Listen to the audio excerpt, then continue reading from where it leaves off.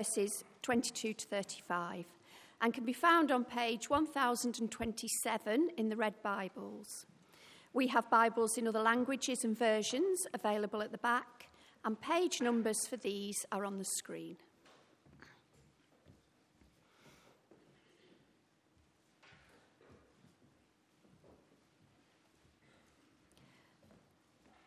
When the time came for the purification rites required by the law of Moses, Joseph and Mary took Jesus to Jerusalem to present him to the Lord. As it is written in the law of the Lord, every firstborn male is to be consecrated to the Lord, and to offer sacrifice in keeping with what is said in the law of the Lord, a pair of doves or 2 young pigeons. Now there was a man in Jerusalem called Simeon, who was righteous and devout. He was waiting for the consolation of Israel, and the Holy Spirit was on him. It had been revealed to him by the Holy Spirit that he would not die before he had seen the Lord's Messiah. Moved by the Spirit, he went into the temple courts. When the parents brought in the child Jesus to do for him what the custom of the law required, Simeon took him in his arms and praised God, saying, "Sovereign Lord, as you have promised, you may now dismiss your servant in peace. For my eyes have seen your salvation, which you have prepared in the sight of all nations, a light for revelation to the Gentiles and the glory of your people Israel." The child's father and mother marvelled at what was said about him. Then Simeon blessed them and said to Mary, his mother, "This child is destined to cause the falling and rising of many in Israel, and to be a sign that will be spoken against, so that the thoughts of many hearts will be revealed, and a sword will pierce your own soul too." This is the word of the Lord.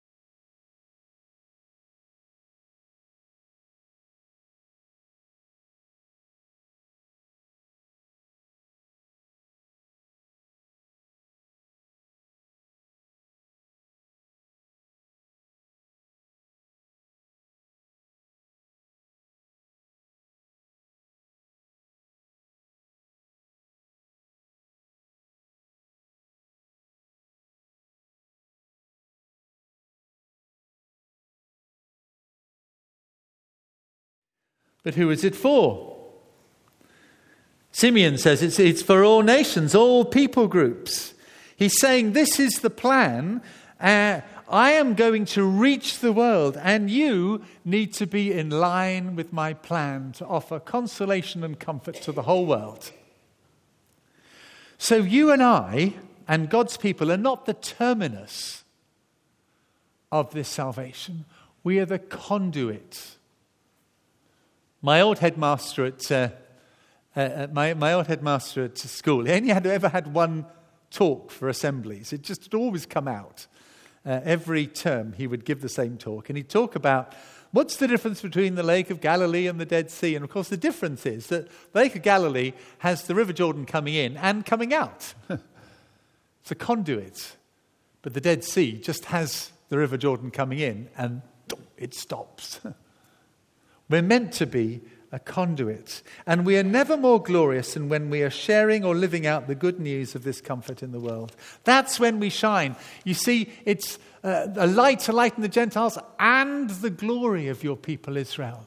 Israel would eventually fulfill that calling. Came across this definition of consolation. Before and after fundamental medicine offers diagnoses, drugs and surgery to those who suffer, it should offer consolation. Consolation is a gift. Consolation comforts when loss occurs or is inevitable. It renders it more bearable.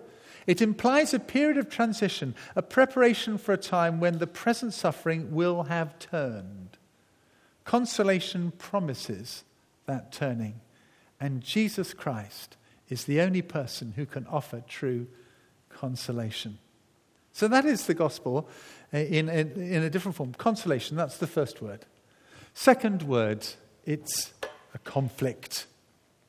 We don't often read this last section of Simeon's words. It's quite striking. He blessed them and said to Mary,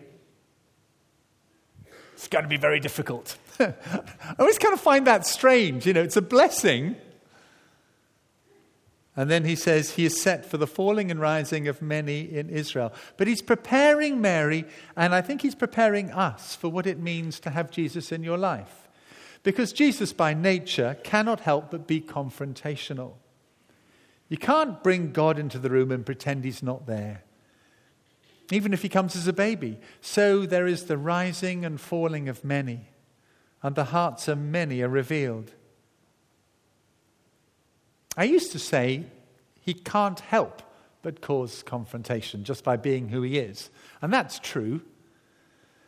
But I think if you look through the Gospels, it's almost as if he creates a crisis. He creates a confrontation. I am here, what are you going to do about it? Now we know Jesus has come to bring peace on earth. But think, how does a surgeon bring peace to your body? If there's something nasty, he has to cut you open with a knife, a sword, as it were. How does a therapist help a depressed person? By confronting painful memories. What about the physios?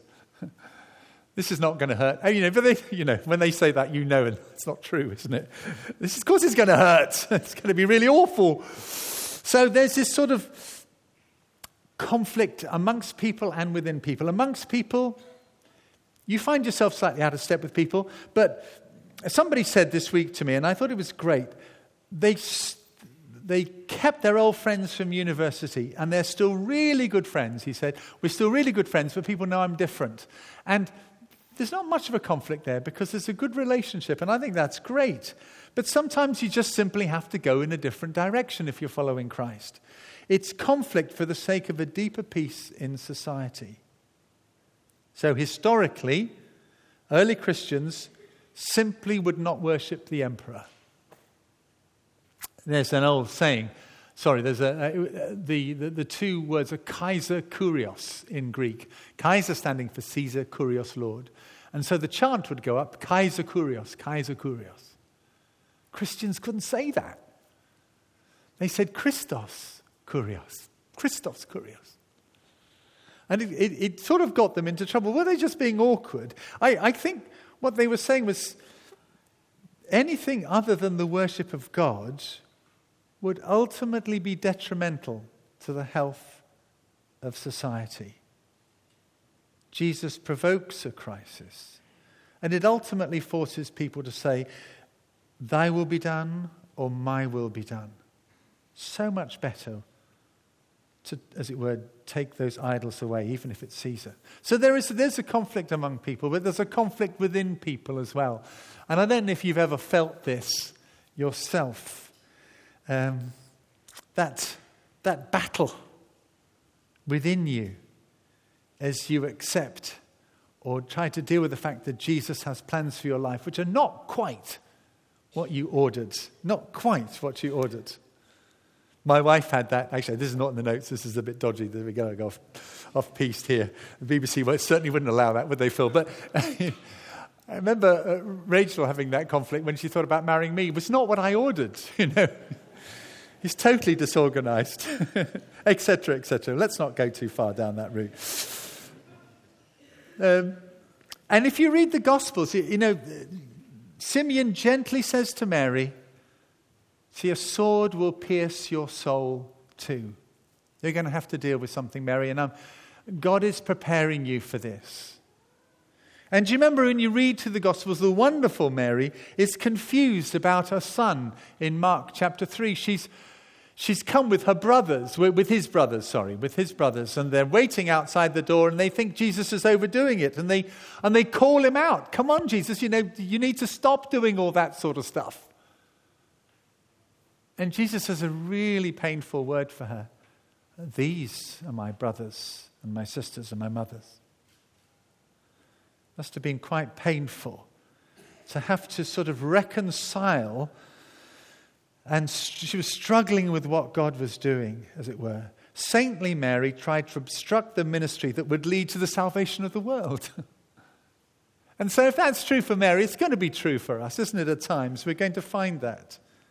J.C. Ryle talks about this in his book Holiness, which is a real classic. Just quoting a little bit from Tim Keller quotes it here. He talks about Christians as being sort of they come to church and so on and so forth, but there's no fight about their religion. There's no spiritual strife, exertion, conflict, self-denial, watching and warring. They don't know anything of that. A true Christian is one who has not only peace of conscience, but war within. Sometimes it's like that. And I think I want to say that because it may help you to know that that is actually normal. So don't panic when that is happening. And I think Simeon is trying to tell Mary, as he's trying to tell, and Joseph, and he's trying to tell us, it's going to be like that sometimes, but it's okay. You'll work through it until you get to a point where you end up saying, Lord, I delight to do your will. And that leads me to the third and final word, sovereignty, sovereign. It's very easy to miss this little word, sovereign. It's the first word in his song, Sovereign Lord. Interesting, that. That's how his prayer started, how his song started. And think how this whole event came about. Just sort of play it through in your mind and just think, did it happen? Why was it that Mary and Joseph walked in just when Simeon was around in the temple? And why was it that he noticed them? And why was it that they were also in a place to hear Anna, who was also there? Yes, I know she was spending time in the temple, but not every single minute. And just on that particular day, doing that particular thing that they were doing, there was Simeon and there was Anna. Simeon talking about the conflict and Anna helpfully saying, this is going to be for the redemption of Jerusalem. And why at the moment when they brought their son to the temple to fulfill this particular sacrifice in keeping what is said in the law of the Lord? That's a very interesting thing as well, you see, because the history behind that is that the presentation of the firstborn was something that everybody did. And it wasn't a formality. It was harking back to when Israel came out of Egypt, and Israel's firstborn was saved by the blood of the sacrifice of an innocent lamb. And so they would, as it were, offer their sons or daughters to the Lord. And normally you could waive the offering by bringing your own sacrifice. And so you see in the bit before, they brought a pair of doves and a young pigeon. But what if the Lord is preparing them by saying, actually, Mary, Joseph, you won't need your offering as a sacrifice. Mary and Joseph, I do have another plan for this child. He is going to be salvation. He is going to be the sacrifice. He is going to be the firstborn that suffers, so that all others who trust in him will find salvation. It is a striking timing, isn't it? All of that. And so, as Mary reflects back on this, and this is how we know the whole story, because she pondered these things in her heart, she begins to see that God is mysteriously over everything that's going on. And that's true for us. Now, just to calm down here, calm down. Mary's situation is an extreme one. It's true, but it's extreme, and your child is not going to be the savior of the world. So don't panic, parents. Don't panic. She feels the sword in the soul, but it's bringing about salvation in the world. But here is God, and we won't have to go through Mary's anguish.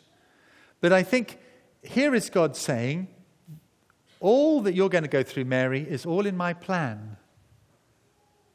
And it's as if God is saying as well for us, of course there's consolation.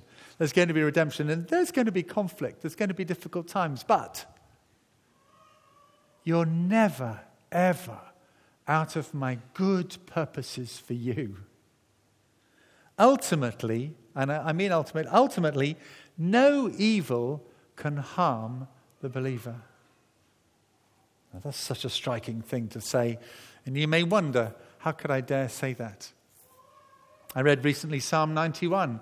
No evil will befall your tent. If you read the end of Psalm 91, you kind of wonder, is he going a bit over the top, the psalmist?